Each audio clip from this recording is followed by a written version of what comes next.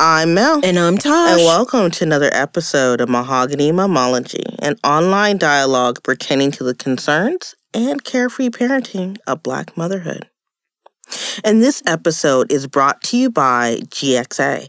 GXA is an IT solutions provider that builds stronger businesses and stronger communities. GXA prides itself on giving back to the underprivileged, not only within the community, but internationally. We have the pleasure of continuing the discussion about IT awareness and diversity with its co-founder, Dr. Alicia Makaye. Dr. Alicia Makaye, she's actually the A, quote-unquote, in GXA, and we'll get to that in a moment, is a philanthropist, entrepreneur, and co-founder of GXA. Dr. Makaye is a U.S. Air Force veteran, thank you for your service to our country, and graduate of UT Dallas with a Ph.D. in Public Affairs. She is an alumni of the Goldman Sachs 10,000 Small Businesses Entrepreneurship Program, Cohort 10. Under her leadership, GXA has collected and donated over 100 computers to the Imani Bridges to empower men and women in Nigeria. Most recently, Dr. Makaye was recognized by Dallas Business Journal as a 2019 Minority Business Leader for her leadership and contributions to the community. When Dr. Makaye is not running the business or volunteering, she is attending Dallas Mavericks basketball games with her children or going to hockey games with her husband of 17 years. Or, you know what, jet skiing is just her favorite vacation leisure activity. Welcome to our show, Alicia. Welcome. Thank you. Yes. So we're going to dive right on into it because there's like 5,000 million questions I can ask you. But we typically start our show with a Mahogany Mom of the Week. And in this way, we try to basically just give roses to a mom. Is there a mom in particular you would like to recognize or give roses, as they say, verbally? Yes, it is. Her name is Rebecca Gray, and she is my mother. Yeah, all right. Yes. She's my number one inspiration. My mom had me when she was a teenager, and being a teenage mom has a host of issues, including the lack of experience, lack of education, lack of financial resources. It just goes on and on. But for her, she actually, can I share a little bit about her story? Of course, okay. Yes. Okay. So my mom hid me, because she was a teenager, hid the pregnancy from her mother for 8 months. So I was hidden in her womb for 8 months. And by the time that my grandmother actually found out that she was going to have a baby, I was, basically scheduled to come out the next month, which was June. And so I am so proud of my mother because she didn't get rid of me. She hadn't, back then in the 70s, teenage motherhood is definitely not looked at like it is now. Mm-hmm. Now they have shows about it, and they talk about it a little bit more. But back then, it was a lot of shame that came along with being a teenage mother. And so my mother had every single statistic working against herself, including myself. Statistics, whenever a mother of a teen, when a teen mother has a child, the chance of them finishing high school is only 40%. I don't even know if y'all are aware of that. I didn't realize that. So my mother actually finished high school. So that's a really big deal. And then the chances of the child even going through school and repeating a grade is 50%. They're more teenage mothers' children are 50% more likely to repeat a grade compared to mothers that are born to children that are born to older mothers. So for my mother to actually stay the course, and now you go full circle and you see what I've accomplished, and that my mother finished high school and she had a child that ended up having a PhD. That's why my mother is my inspiration, because of the fact that every single weekend, she stayed the course. She did not give up on me. We started off in a little bitty 1,000 square foot home, and she turned that home into a classroom for me. She was continuously teaching me about credit. She was teaching me at 11 years old, I was driving, and it wasn't because she wanted to teach me that. It's because she had no other choice, because me and her, that was it. Mm-hmm. That was all we had. Mm-hmm. So my level of responsibility toward my family and toward my mother was so important and essential to her survival.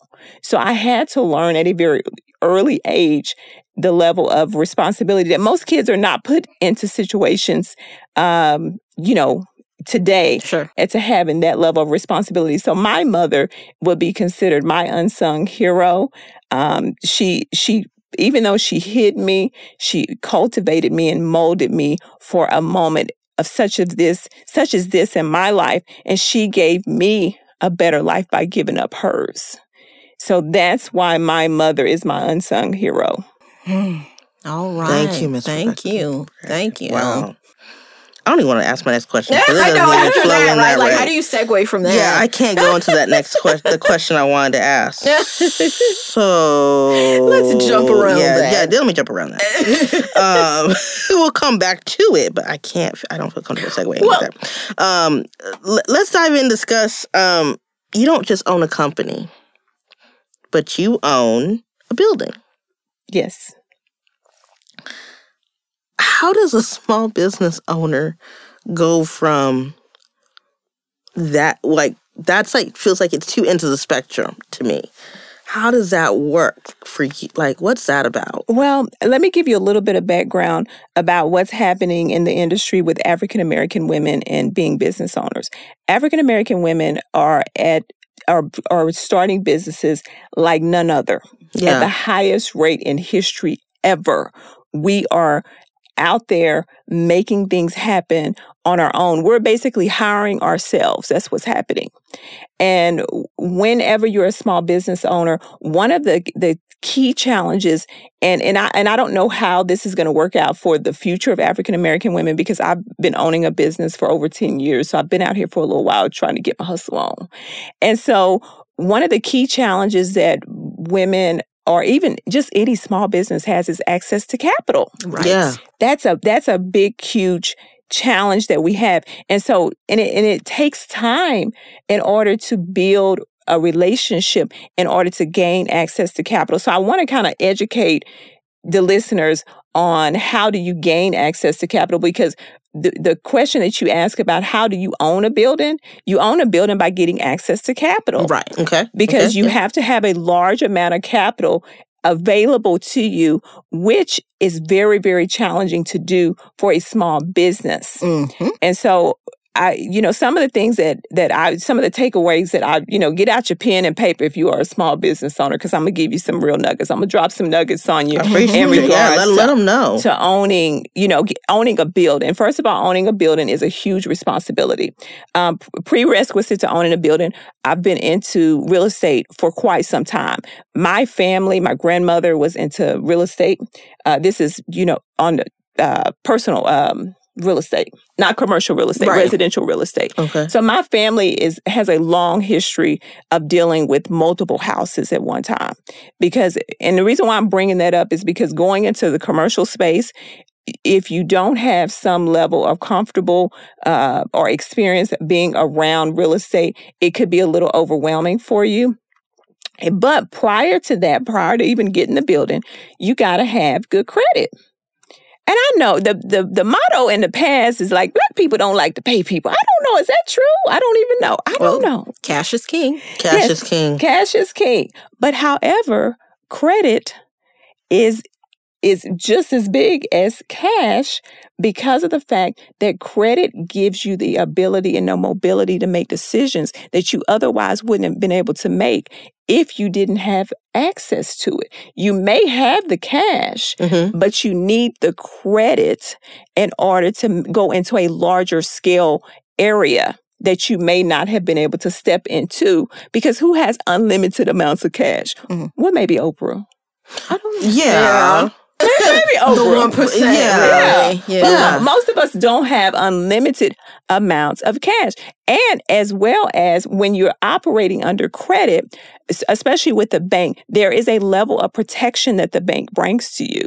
So when you're actually borrowing millions of dollars from the bank is going to have a financial interest as well as in my case, a commercial interest in making sure that you don't get kind of messed around with your money, dealing with all these commercial contractors and defaulting. There's a lot of things that in order for people to do business with me, you got to come to me and meet the bank qualifications, not my qualifications. And these are qualifications that I didn't make up in order to protect the asset, which means to protect the actual building. Right. So the bank is it is good to have good credit. Good credit is kind of business 101, not only on the commercial side, but also on the personal side. And a lot of people don't understand when you own a small business, your personal credit is at stake as well as your business credit. So in order for me to have purchased a building, they had to look at my personal finances and they had to look at my business finances. And I had to bring it all to the table.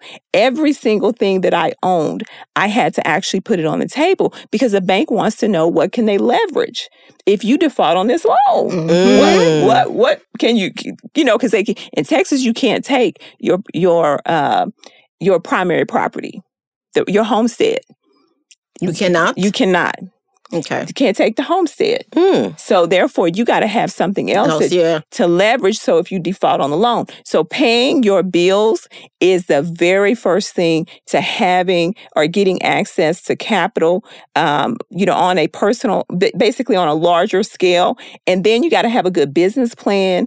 You must be able to pitch your idea to the bank. The bank is your friend.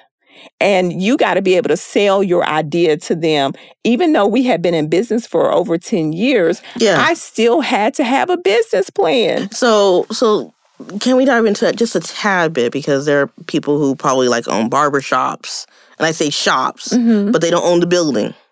Smaller scale. The smaller scale businesses. Commercial residencies, I guess. Yeah. Yes. But it doesn't mean they can't go own their building that they're housed out of. You're saying you still have to come back and have a business plan. Yes. Even though we were doing well, we're in business. We made Inc. 5000 this year, 2019 and 2014. Fastest growing, smallest companies in the nation. And I still had to come to the bank and convince them as to why you should give me money. So even though I'm making money, they have to make sure that you're a good steward over your money and over your finances. Okay. And so that's why it's so important that you basically, you have a plan. And then they wanted to know why. Why do you need access to capital? It's important for you to tell them your who, what, when, where, and why. And so I had to actually give them a marketing plan as to how I was going to continue to market my business to bring in revenue. And then I had to show a long-term standing level of having revenue coming in to our organization. Building credit really takes time, and it's no way to get around it. It literally took us 15 years to get to this point. We do have a good bank relationship. Staying at one bank is very important. If you are constantly jumping banks, you're not building relationships.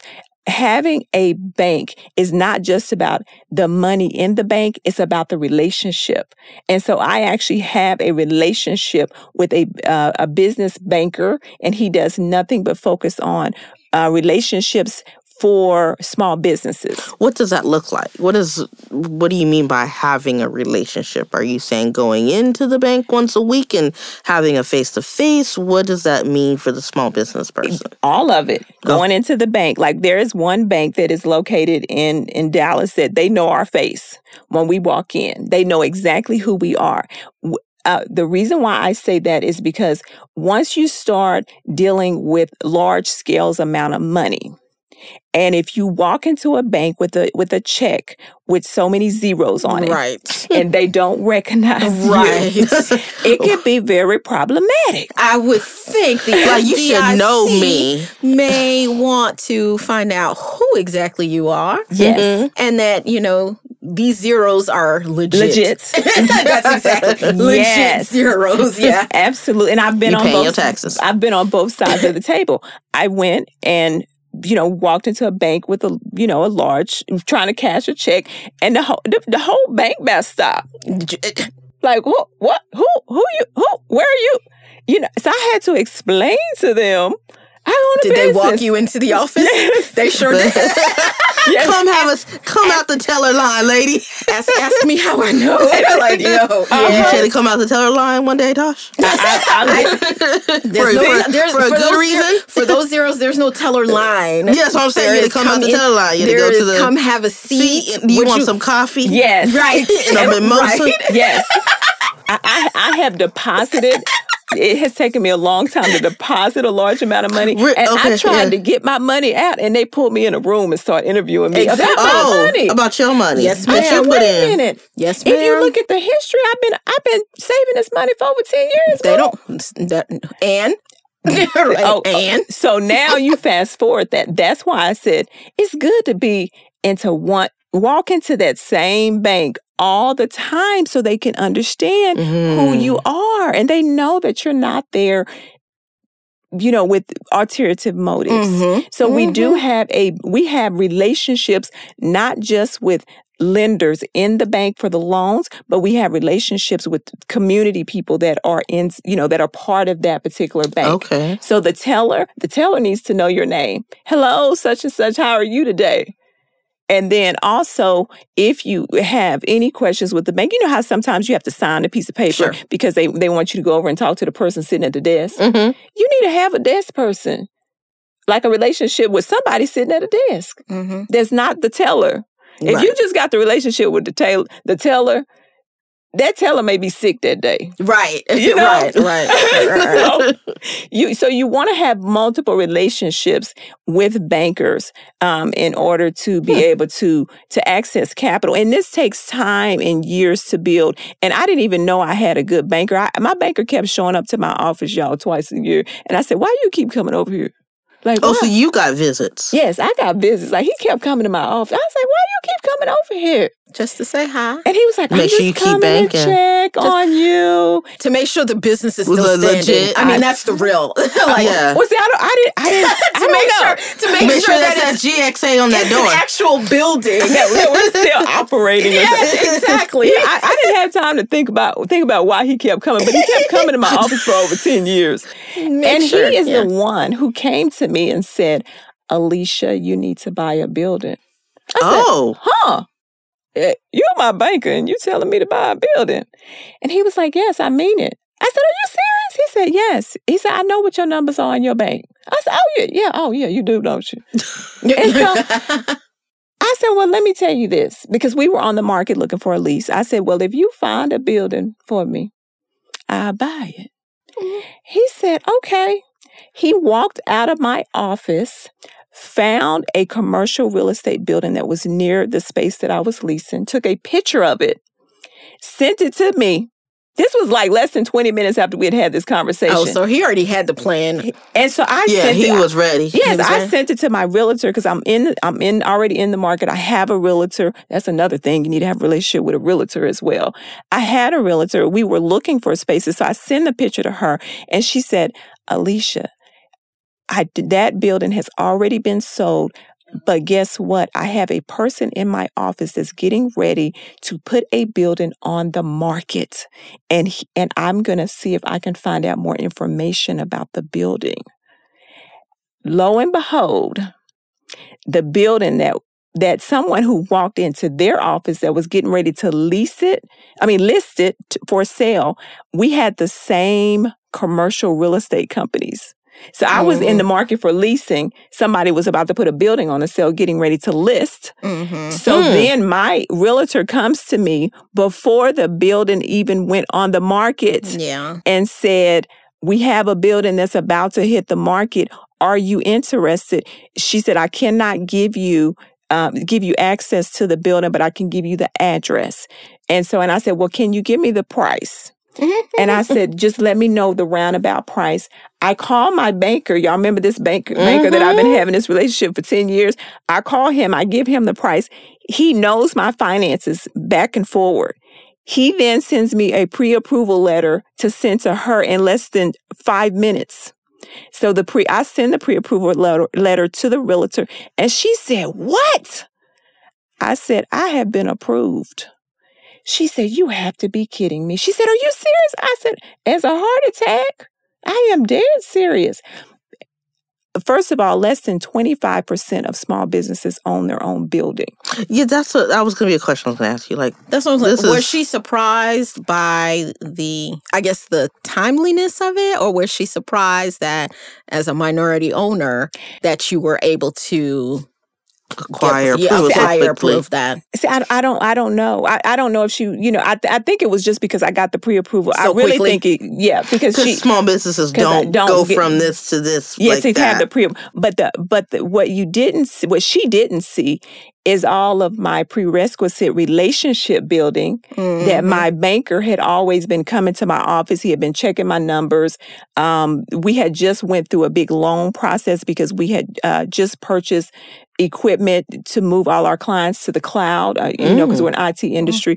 And so I had just went through a smaller scale loan. Sure. And so he knew he had all of my stuff accessible right then and there. Wow. And he was able to go and get me the pre-approval letter right away. And they didn't ask him a lot of questions. So my banker was able to vouch for me. And tell them what type of business owners financially, who we were. Because you need a banker to speak on your behalf and to be an advocate for you. And so I have dug deep into buying this commercial real estate, but telling y'all. But it's very good information, though, for the small business owner. And we do have those who listen to our show. And that's, the beauty of it is, some of them have been, I'm just going to use hair and barbers for years because it's such a classic thing. Yes. That don't own their buildings. That might be in a building by itself. You know what I mean? Or that either they get defaulted on or get kicked out. And all this time they probably could have been owning. Yes. And then I'm even thinking about those who are getting into, the hair, the nail salons or what have you, and their businesses and going, here's your chance, here's what you can do to think long term and to think different ways. And really, for African Americans, real estate is one of the basic wealth builders. Right. Yeah. And that should be part of something in your portfolio. Just consider real estate. Real estate in Dallas is going to do nothing but go up. Period. Our market is hot right now. When I bought my building, it was only 4 buildings on the market for sale in Richardson. Period. So the market is so tight in order to get commercial real estate. So if you have access to capital and have access to being able to secure real estate, therefore you're opening yourself up to a whole nother line of business, because when the market goes down or when your business goes down, you have other ways to create revenue for yourself by leasing the space. I do have, let me do a plug, I do have 10,000 square feet worth of space for lease. If you are in the Richardson community, let them know. Okay, can be used for all commercial. Yes. And so I'm now in another whole nother business. Yeah, I was gonna say So I'm gonna allow someone else to come into my building. This is why real estate is so important, and pay for my building. Yeah. They're going to help me pay for my building. Everybody is in real estate, whether you know it or not. You are either paying for a building or you helping somebody else pay for a building. Okay. Amen. I mean, for real, though. All right. Speaking of paying for and in Local Profile, you mentioned that you had learned that you should consider hiring former drug dealers. Yeah, so I want to clear up. It wasn't in Local Profile. Local Profile. Oh, I apologize. Yeah, it is Local Profile is a magazine that I've been in a few times, but this magazine was Collin County Local Moms magazine. Okay. Which goes well with the show that I'm on today. It was the Mommy magazine. It was the Mommy magazine. So what sparked that? So one of the questions, a part of this particular magazine that they asked me is, what have you learned today? So I'm a business owner. I listen to Tony Robbins' podcast. And he's a real interesting, entrepreneur himself. But he's all about creating health and wealth for other entrepreneurs. And I'm listening to this podcast, and it came on, and this was the day, it happened to be the day that I sat down, I was writing this piece for this magazine. And when I was listening to the podcast, this gentleman, he had a guest speaker on, and this gentleman comes on and he says, you know what, I think business owners, and he said, my suggestion is business owners should really consider hiring former drug dealers. And so, I turned the radio up. I'm on my way to work. I'm in traffic. I gotta hear this. I wanna hear this. And he laid out his argument for this. So the 5 reasons that drug dealers make good employees. Come on. Former. Come on. Now, when I say former, they need to be like the I like how she underlined in bullet points. Not current. Not current. Yeah, they need to be former. They need to be delivering. Bring the 5 reasons. Come on, because honestly, I personally feel drug dealers are very good entrepreneurs. See, very good. See, come on. Drug dealers. Ask me how I know. Come on now. Again. Yeah. They're self-starters. Yeah. Come on, y'all. Y'all know that. What else you said? Drug dealers are very resourceful, and they pay close attention to details. They understand the importance of remaining detail-oriented while using unique resources to be applied to their workforce. Y'all know that. Come on now. Y'all know drug dealers got to measure stuff and add things up. I'm thinking about the show Snowfall right now. Well, I was going to say, especially if they're trying to give their product, the product needs to be equal, yet large enough. Yep. And the supply, large the enough margins. So that it spreads, a little. Yes. Drug dealers are typically aware. That's how you know, Tosh? We don't want to talk about no we don't. Personal testimonies. No, we don't.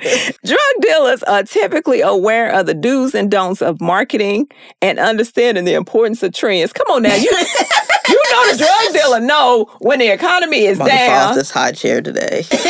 And who got their check when and where and how. They know when to go market. They know when to go stand on that corner. They know where money is short. See? Come on now. Okay, reason number 4. Drug dealers typically do not have problems speaking to strangers. I mean, come on, y'all. They are good at selling. Their ability to speak to others and market the product and deliver goods and services makes an awesome sales manager. And that's exactly what I was thinking. They'd be good managers. Yep. They'd be good CEOs. Let me see. Number 5. As we know. Drug dealers are, in most cases, driven to the job due to outside circumstances. While the money may be good, and what most of them would prefer, they welcome the opportunity to use their skills in settings where they are valued and not putting themselves and their loved ones at risk. Contrary to the society perception of drug dealers, there is not much glory or even happiness in a high-risk lifestyle. Drug dealers will take a risk. Y'all know that. Come on now. The entire United States of America is doing some things behind the scenes. This whole entire black market, they are taking risks. They are going under the ocean, in the air. They're doing all kinds of stuff to move this product from one state to the next state, from one country to the next country. They build tunnels. Building tunnels? Who in the world? Where they at? And putting the products and things you would never imagine. They put it in the tunnels and put it in the air. Don't they though? I mean, think about it. So if you're a small business owner, this is the 5 qualities that I gave you today. The self-starter, resourcefulness. These are all the things that you want in a good employee. For real, as a small business owner. I love it. This is called do y'all know that being a small business owner is nothing but just a hustler? You're just a hustler. You're just doing it very formal and legally, and you paying your taxes. Yes. And if you have some of those hustle characteristics, that's what can create a level of something out of nothing. And so I hope I have convinced my audience and my listeners today as to why I have not found these former drug dealers now. I was going to say, I haven't found them. I'm looking for them. I'm hiring right now. Ooh. Come on now. Because everybody need to be employed for a purpose. To quote a very famous rap line, that the only thing that comes to my head is that we hustle out of a spirit of hopelessness. See? So when you're hopeless, you're also very passionate, about getting something or anything. Yep. Yes. Absolutely. So that's fun. Well, we thank you for your five traits in selecting drug dealers. You never know. You might find a few. You may I'm trust. looking I was for gonna say 'em. you never know what the next person has done in their past life. Hey, Okay. I believe in Jesus. All about forgiveness. Okay. Come on now, restoration. So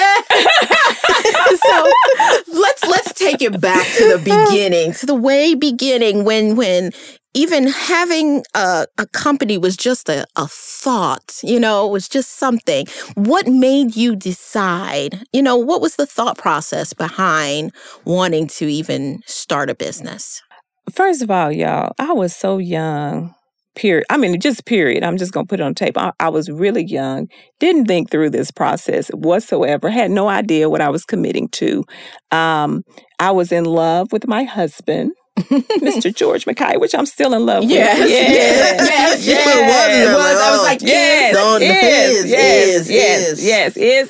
And so at that particular time, he had this idea. We started the business on a napkin. He said, he said, what is up with the napkins out there with y'all and your CEOs? Like, y'all just wrote things on napkins. We didn't have a pen because we were on American Airlines. We were flying to Las Vegas. We didn't have a pen. We had the napkin.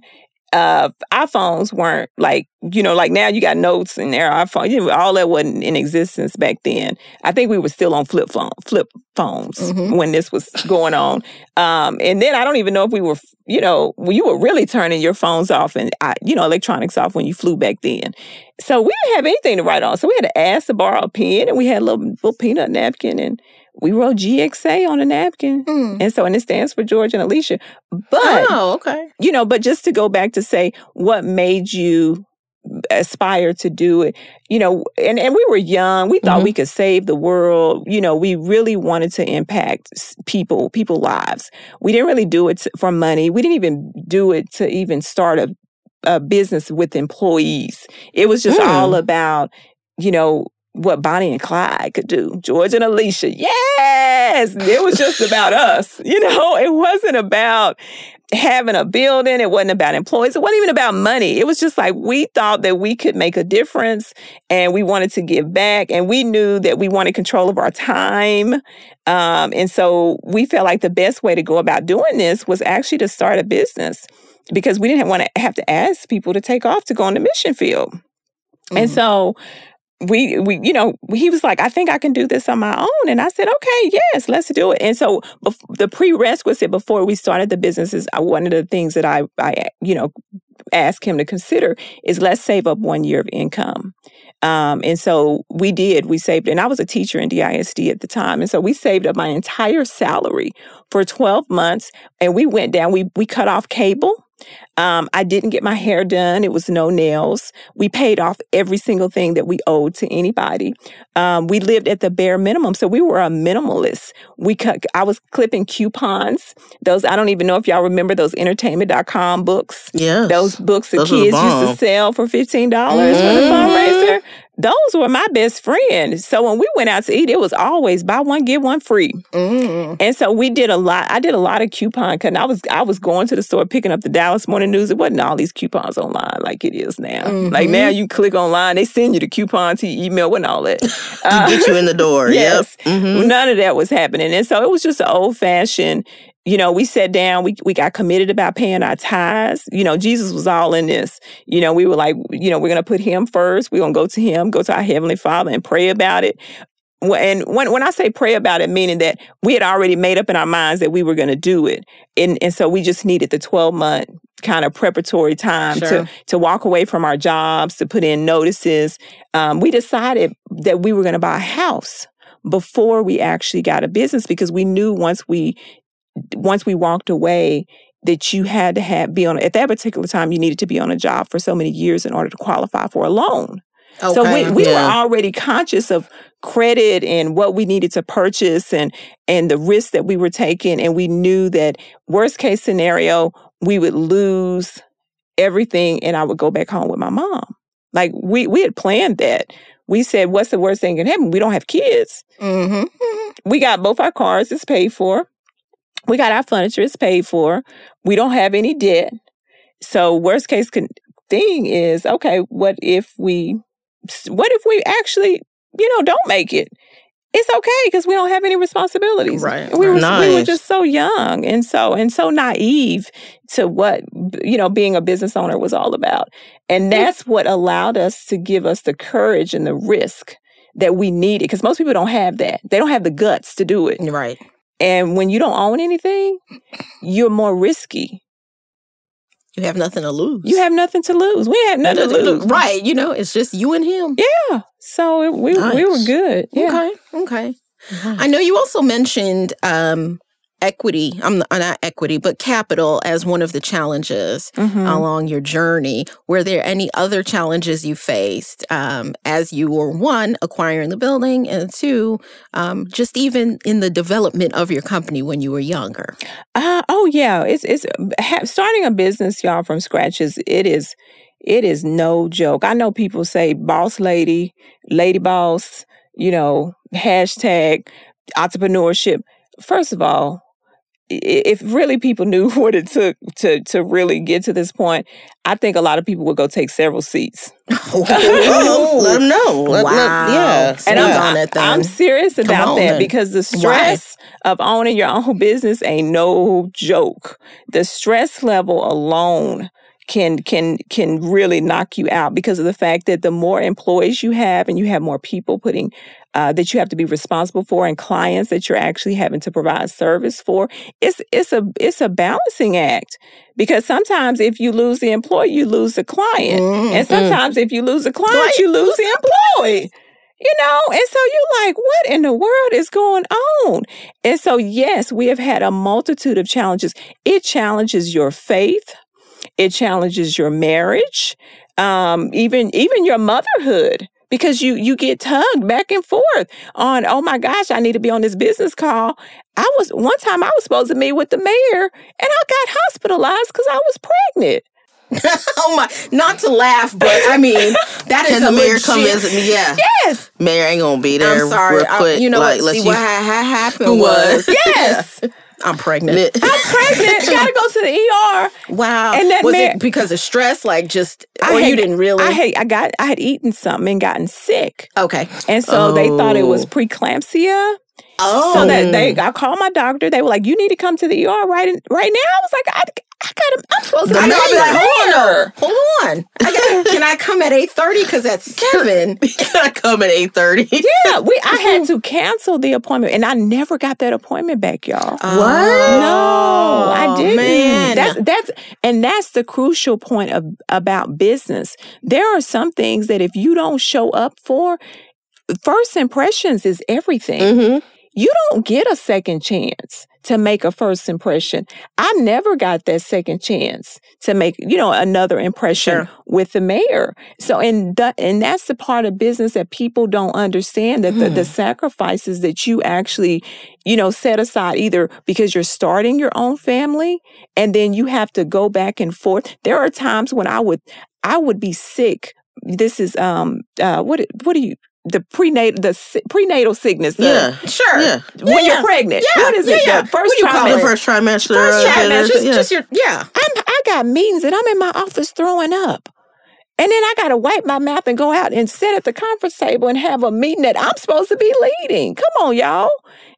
That's fun. Real. That's real. That is real time. Real. My assistant got the trash can and trying to give me water and everything. It was like, you got to get out here to this meeting.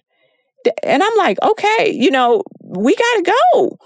And so a lot of people don't understand those type of sacrifices that you make being a business owner. I have a couch in my office now because when I get sick children, I got to bring, my kids got to come to work. Like, you got to come with me, boo. Come on. I got the blanket. I got the couch. So there are things that most, especially mothers, you do not understand the sacrifice that if you are operating under an entrepreneurship, not self-employed. Self-employed means that you've hired yourself, you're delivering a service to someone, and if you don't go to work, you don't get paid.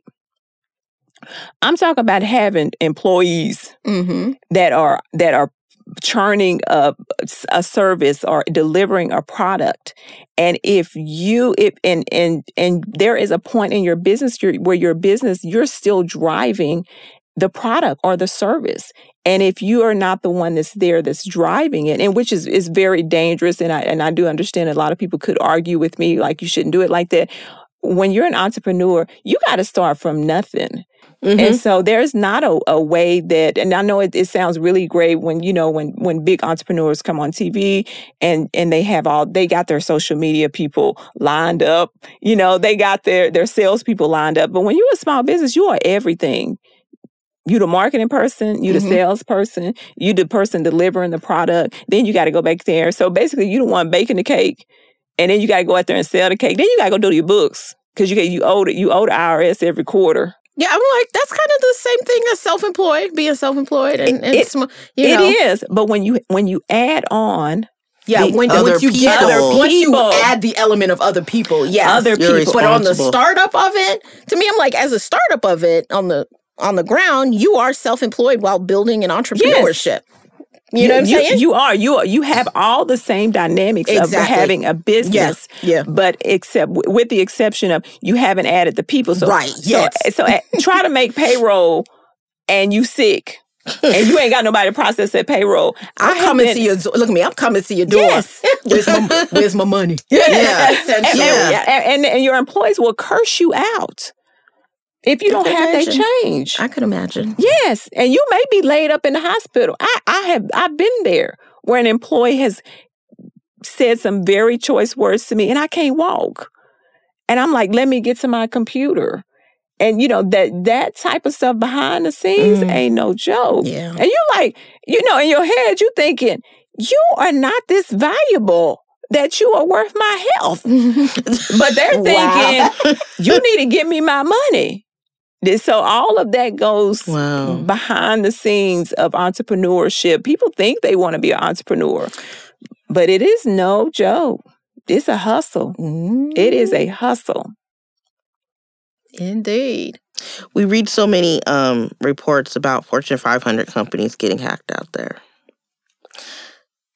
How does GXA, help small businesses in that regards when it comes to, with the services that you provide? Yes. And so a lot of small businesses, first of all, let me give you a little bit of background. Small businesses are at the highest, I want to say the highest level of being hacked than any other business in the nation. And the reason why that is because most small businesses don't have the resources in order to put measures in place to prevent from being hacked. What's happening in the industry now is cybersecurity ain't no joke. I don't know what's going on. I guess the people in the third world country, they ain't got nothing to do but to try to figure out how to get your money.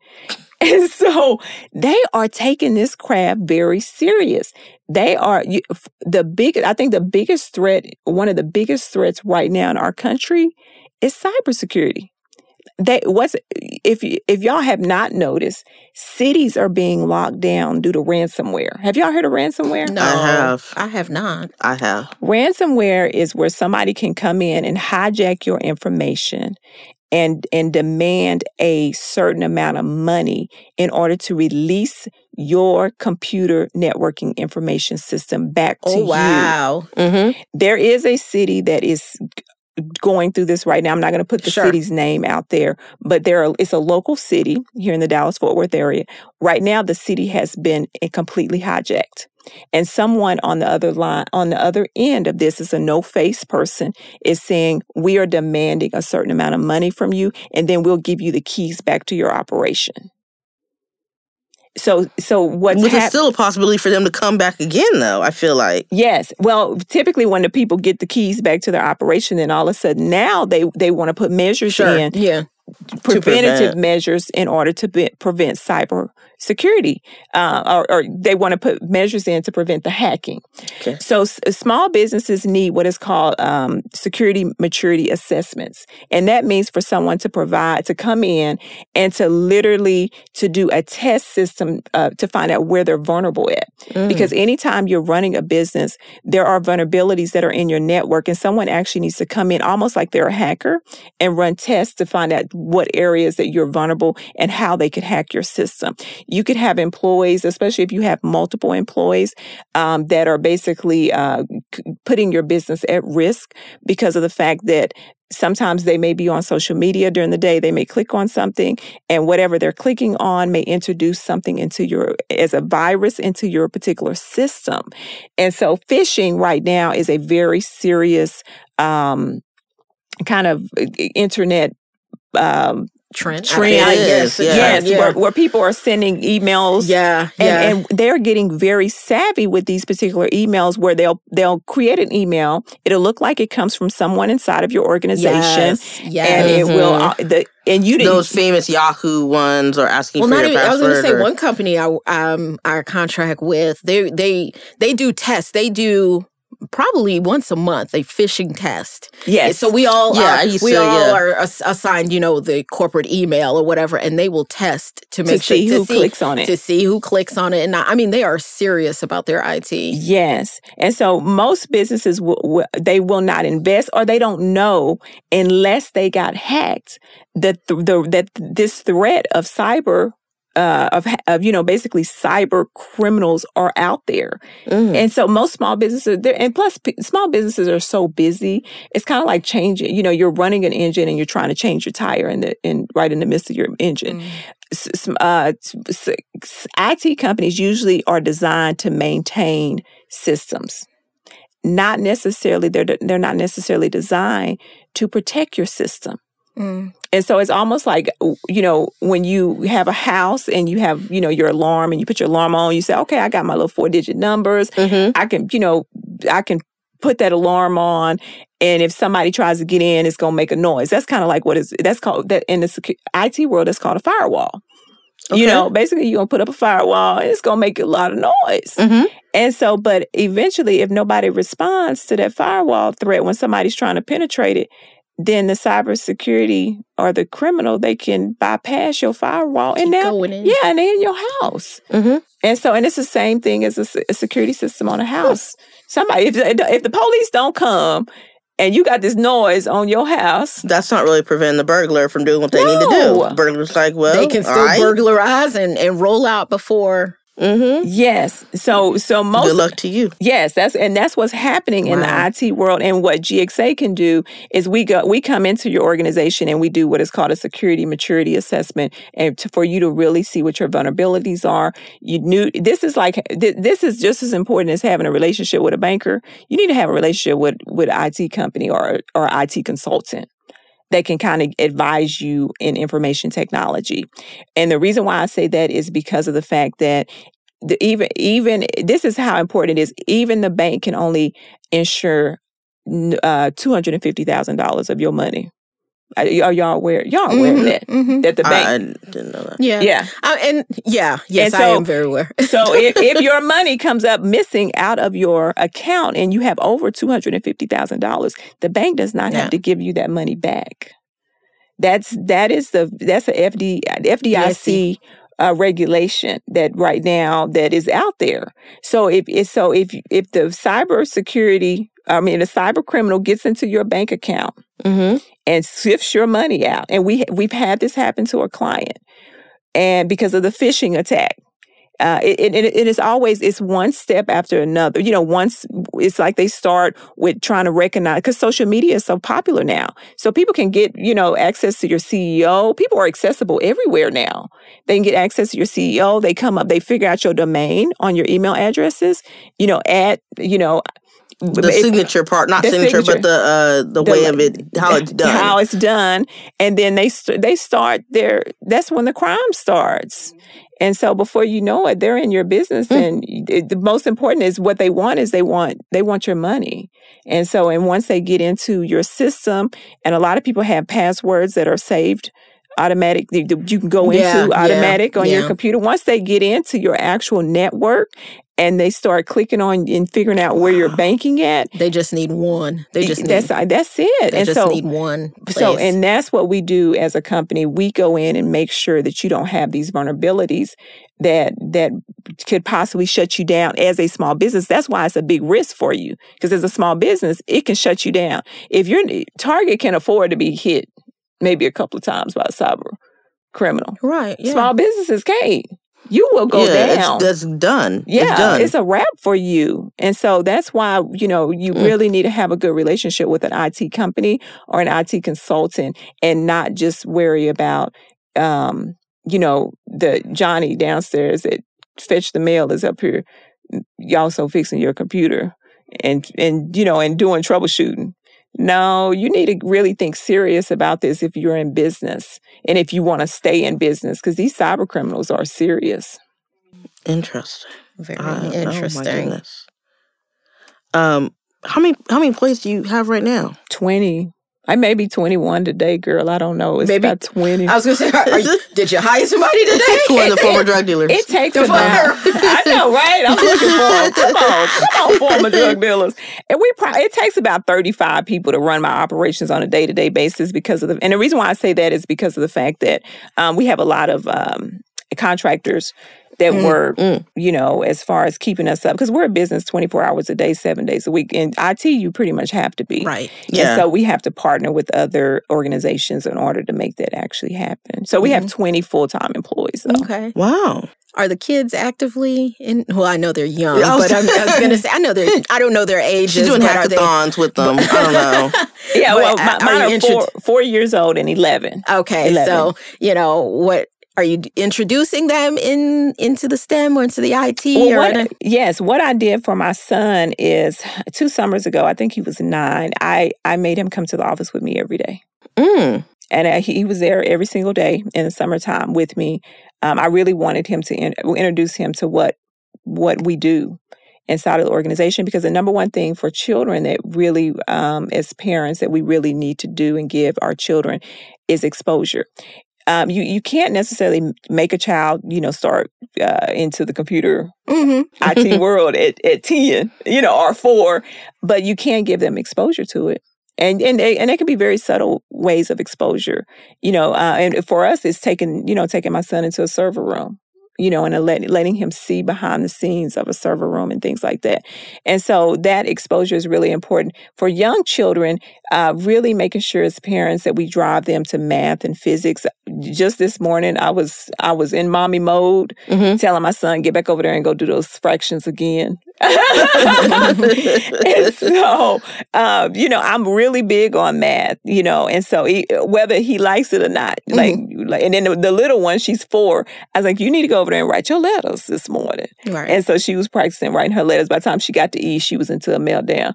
But that's what we're doing. It has to be about education and educating our children to be ready for whatever prospective field they're going into. What are parents and schools not doing to prepare their child, their students to work for companies like GXA? Well, really, for parents, I want to say, what they're not doing is really just exposure. Because when I say exposure, other than giving them an iPad or a computer, you got to go beyond that and really look at, there's so many different things. They have coding workshops, and they offer this now. It's becoming very accessible, of coding, robotics, inside the school. Remember, robotics is all about engineering. Right. It's a form of IT, but it's really about building things. But however, having your children just having access and putting them into that summer robotics class or that summer coding class. And so what I did for my son last summer at UT Dallas, they had a class where they give them a laptop and they have to actually build the laptop from scratch. Oh. And so, and that's just, it was really for me all about exposure. And then he had to figure out how to make that laptop work. So they had to do a little bit of coding in order to be able to get the laptop to start coming on and pressing the power and getting that laptop to start doing things. Exposure. And so for the schools, I think what the schools are not doing is they're not partnering with businesses in order to move the information, the curriculum in the right directions.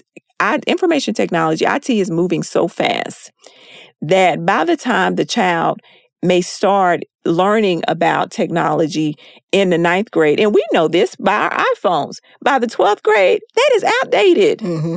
And so the information that's being delivered real time Mm-hmm. is a delay from the school to the business world. And so because cyber criminals are getting a lot smarter, they're heavily funded. They have access to information. They're moving a lot faster than what we can actually keep up with on what to produce, how to learn, Mm-hmm. To keep up with what's going on in the IT world. Right now in Dallas-Fort Worth, there are over 26,000 IT jobs available. So that tells you as parents and as schools, we're not keeping up. So we have a very high demand on technology jobs, but we're not producing enough people to go in those jobs. And Qualified people, yes, to actually be able to fill this particular void that we're having. Because if anybody hasn't noticed, computers are everywhere now. They're everywhere. Oh, yeah, they're in the refrigerator, everything. Yes. Mm-hmm.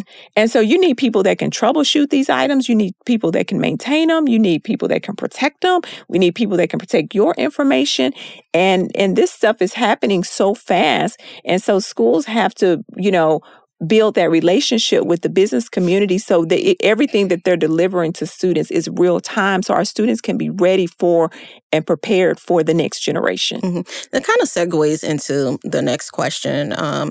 I was reading about basically as African Americans how there's such a gap for us wanting even to break into the field, right, of IT and be retained. And so whether it be, or STEM, I should just say STEM in general, but being that you are the IT guest, what do you think is the fallout despite the programs, all the programs that are out there to expose our kids into IT and STEM? Now, when you say the fallout, tell me more. Maybe the matriculation of it. So, you have a son that's 11, yes. And so, he may, he's getting the exposure now, but I guess maybe as he goes along, maybe the interest isn't there, or why? What do you think are other reasons, I guess, for him to not stay on the path of IT? Really, IT, first of all, information technology world is a very tough field. It is one of the top 10 most stressful careers that goes up there with the doctor. And the reason why that is because you're constantly putting out fires. There's so much, the industry is so overwhelmed right now with technology problems, and we don't have enough solution providers to actually deliver the amount of problems that we're seeing inside of this particular IT world. The information technology world is based off of, this is my observation. So I'm just sitting in a very small scale, is basically filtrated with a lot of people from other countries, because other countries understand the importance of math and science. And as well as, so we have a lot of people that are coming from third world countries that are filling our void in information technology. And it's also filled with a lot of Europeans, a lot of white people. African American people do not drive their children to technology. Most of the time on the weekends, where are we driving our kids to? Sports. Mm-hmm. We are in the car, gun ho, jersey on. We got the black makeup underneath the eye, ready to go. Come on, Johnny, let's go. No, that's not. First of all, the chances of being and everybody knows the statistics, the chances of making a for real career out of professional sports is like 2% or something. It's very small. And so we're not, as a culture, we are not pushing academics.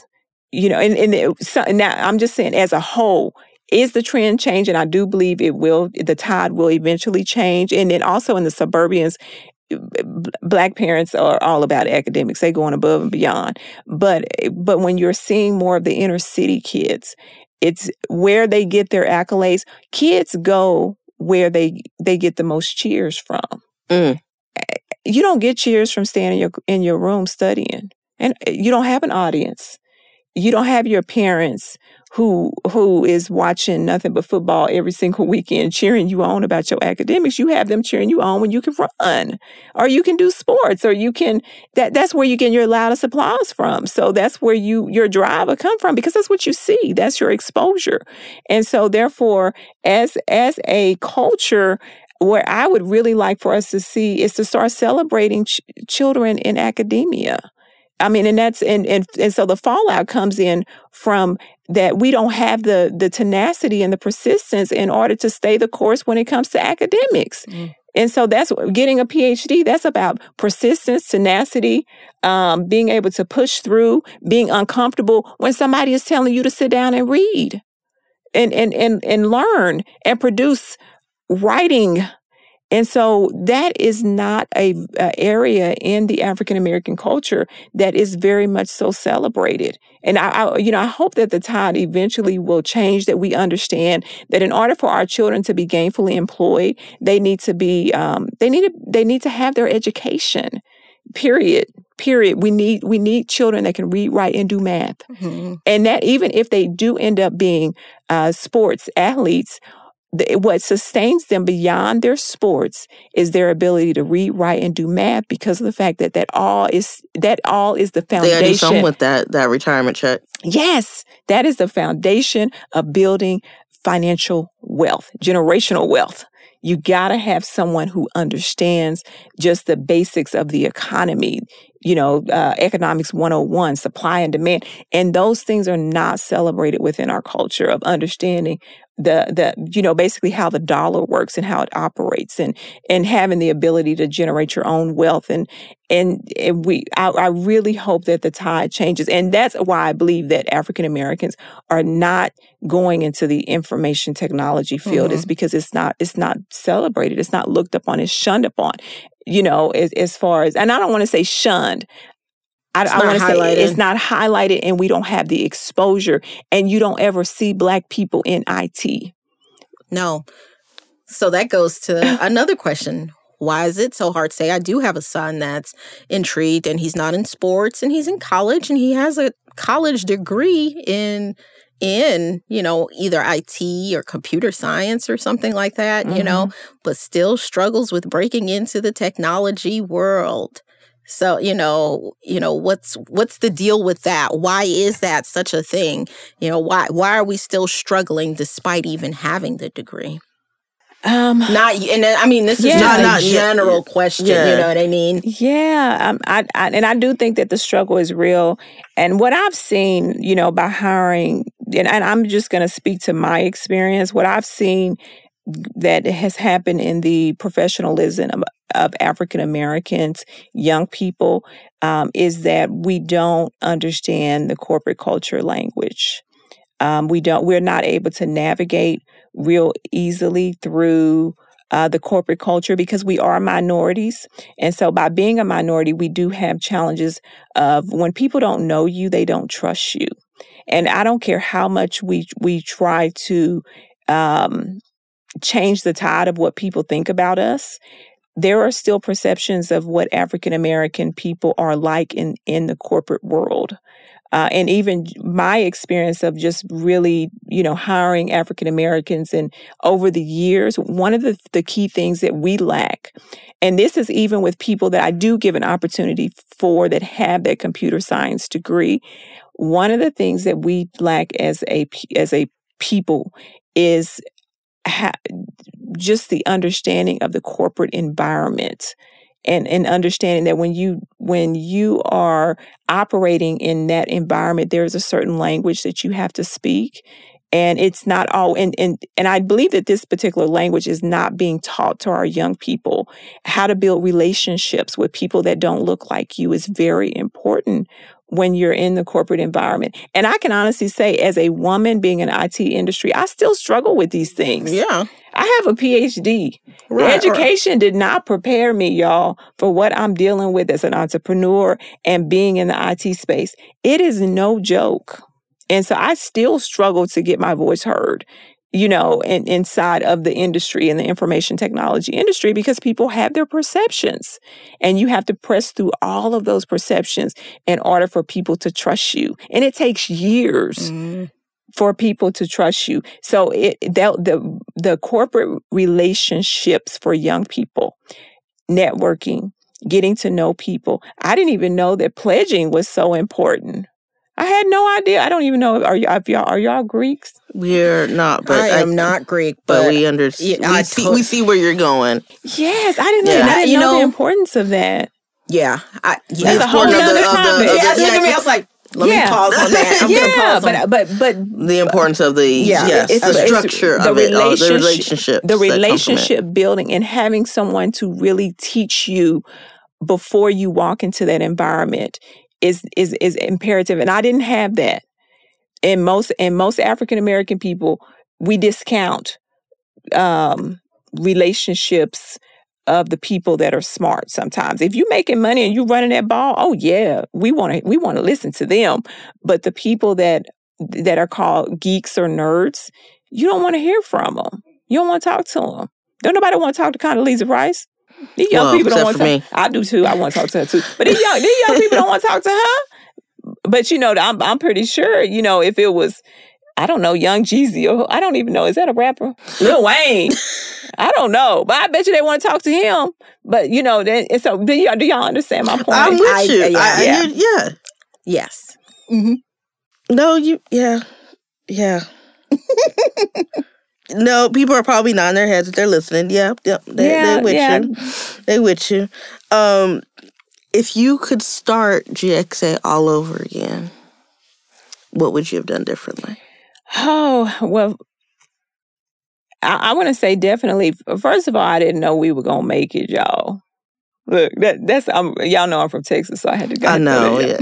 I really didn't. I wouldn't have never in a million years thought that this was going to really actually take off. Like, I thought by now we would have probably been back on the job, and this itch that we had would have been gone. But what I did, you know, you don't know what you don't know. You really don't. You don't know what you don't know. Words I say every day. You don't know what you don't know. Yeah. And what I underestimated was documenting my processes. I underestimated the basically when you're starting a business and every time you're delivering a product, if you in order for you to build onto you not delivering that product yourself, like you baking the cake, you need to write your recipe down step by step. And you need to tell somebody else step by step how to do it. Because when you don't do that inside of an organization, then you create tribal knowledge. And then you run yourself at risk of losing clients and employees. Because what happens is we grew so fast at such a rate, we didn't have time to document all of our processes down. So every time you have a new person come into your organization, it's like starting the company all over again. And I did not know that I probably should have hired somebody to come in and shadow and document processes. As we were growing, we were documenting everything. Just that documentation, because it helps to create processes and procedures. So now I'm in a car, I'm trying to change the tires and write down how to change that tire.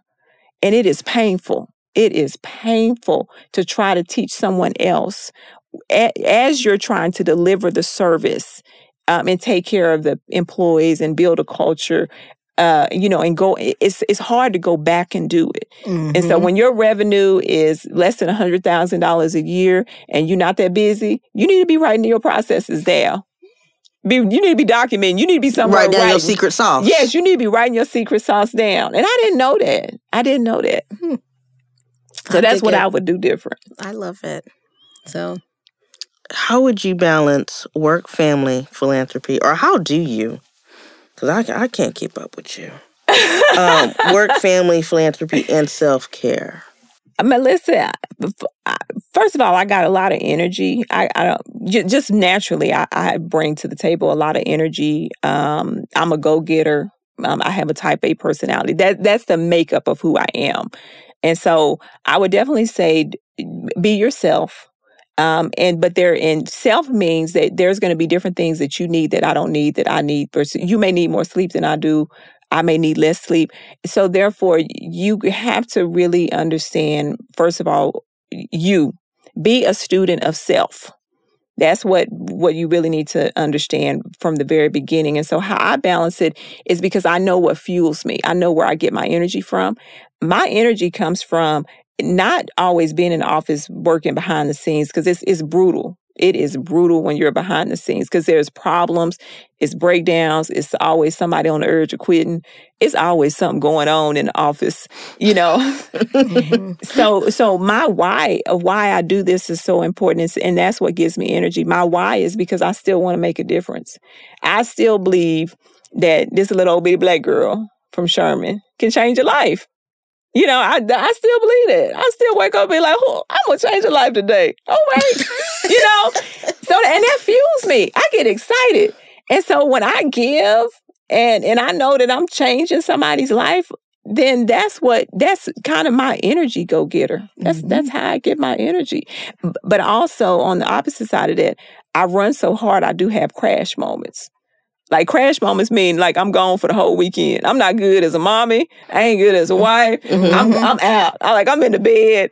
I'm through with everybody. Right. And then I got to restore and renew. And my husband think I'm crazy. And he's like, I don't know why you did all that stuff in the first place because you knew good and well that there was too much and you overcommitted. And I said, I got it done, didn't I? Just give me a moment. I got it done, but now close the door. Yes. So I can get to sleep. I feel that. In closing, what are 3 things you would like our moms listening to our show to take away from your continuing narrative? Moms, what I would like for you to take away, one of the 3 things that I would like for you to take away is be a teacher. My mom was a teacher at heart. Even though she's not a teacher, but she's a teacher at heart, meaning that she taught me morning, noon, and night. She taught me about Christ. She taught me about credit. She taught me about boys.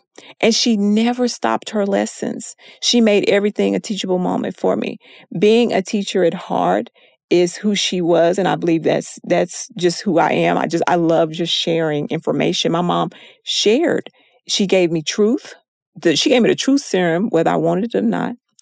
That was one of the things that really made me the woman I am today, is by having that being a teachable person at all times, and knowing that your life is a classroom, and who you invite in your classroom basically is up to you.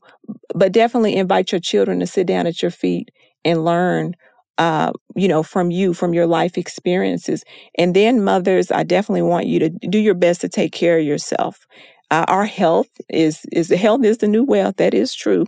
But it is so important because mothers, we tend to put ourselves last because we have children to care for. We have, sometimes we even have our own parents that we have to care for. We have other family members that we have to care for. So if I can't tell you anything else, is to do self-care. And self-care doesn't mean going to go get a pedicure and a manicure. Self-care means taking the time out and really understanding what your body needs as far as nutrition and as far as rest, as far as exercise, putting those things in your body which are going to fuel you to keep going to the next level. My children need me. And I don't want to go save the world and I lose my own children. Or I expend so much energy out that I don't have anything for them.